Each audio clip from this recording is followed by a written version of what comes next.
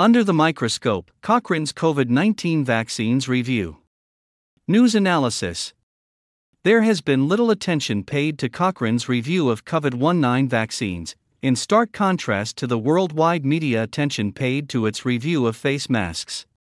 Since Cochrane reviews have been lauded as rigorous and trustworthy, it is prudent to apply equal scrutiny to the latest update of the efficacy and safety of COVID-19 vaccines. Findings of the Cochrane Review.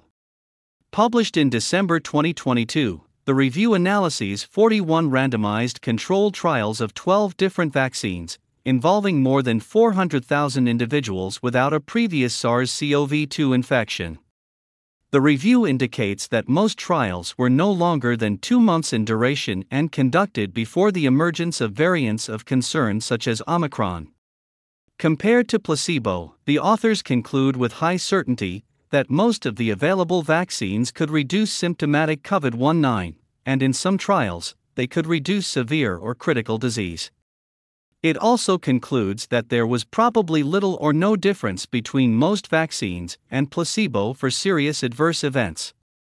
Due to trial exclusions, the authors did acknowledge that the results could not be generalized to pregnant women, people who'd already been infected with SARS-CoV-2, or immunocompromised people. A flawed review? A critique of the Cochrane Review has recently been published by researchers Peter Doshi, Joseph Fraumann, Juan Ervatai, Mark Jones, and Patrick Whalen. The critique raises some serious concerns about the conclusions reached by the Cochrane authors. Doshi et al. Are the same researchers who reanalyzed the pivotal mRNA trials and found one additional serious adverse event occurred for every 800 people vaccinated with an mRNA vaccine. This contradicts Cochrane's review, which concludes that there is little or no difference in SAEs compared to placebo. Doshi et al. Point to significant flaws in the Cochrane review that could explain the contradictory findings. For example, in Moderna's trial reports, SAE tables included efficacy data on individuals suffering serious COVID-19, which were almost entirely in the placebo arm. Cochrane did not remove the efficacy data before presenting its analysis of Moderna vaccine SAEs, thus tabulating results that dilute the true rate of harms. The Cochrane review also shows the absolute difference in SAEs between most COVID vaccines and placebo was fewer than 5/1,000 participants.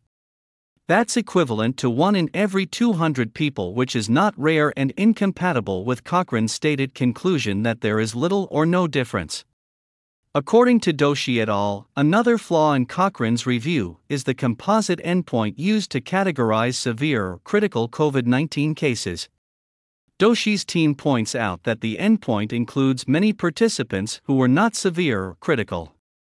For example, in the Moderna trial, 21 out of 30 cases were not hospitalized. There was also a problem with how COVID-19 cases were counted in the trials, and this problem carried over into the Cochrane review when the evidence was being synthesized. The trial sponsors waited 1 week or 2 weeks after dose 2 before counting COVID cases. Put another way, COVID cases were not counted until 4 or 6 weeks after dose 1 was administered. Excluding all cases in the 4 to 6 weeks after dose 1 is particularly concerning to Doshi et al., because there was very little follow-up time before the manufacturers decided to unblind the trials and offer the vaccine to the placebo group. Another issue highlighted by Doshi et al. Is the fact that the mRNA vaccines were very reactogenic and likely to unblind the participants and bias the trial outcomes. People in the vaccine group, for example, took more medications to lower their fever following treatment than those who took placebo, making it easier to guess which treatment they'd received. Nonetheless, the Cochrane reviewers judged the risk of bias related to blinding in the trial as low. The Cochrane review also states that it's unclear if and how vaccine protection wanes over time, and that the evidence in their review is up to date to November 2021. However, Doshi et al. Say that this is incorrect.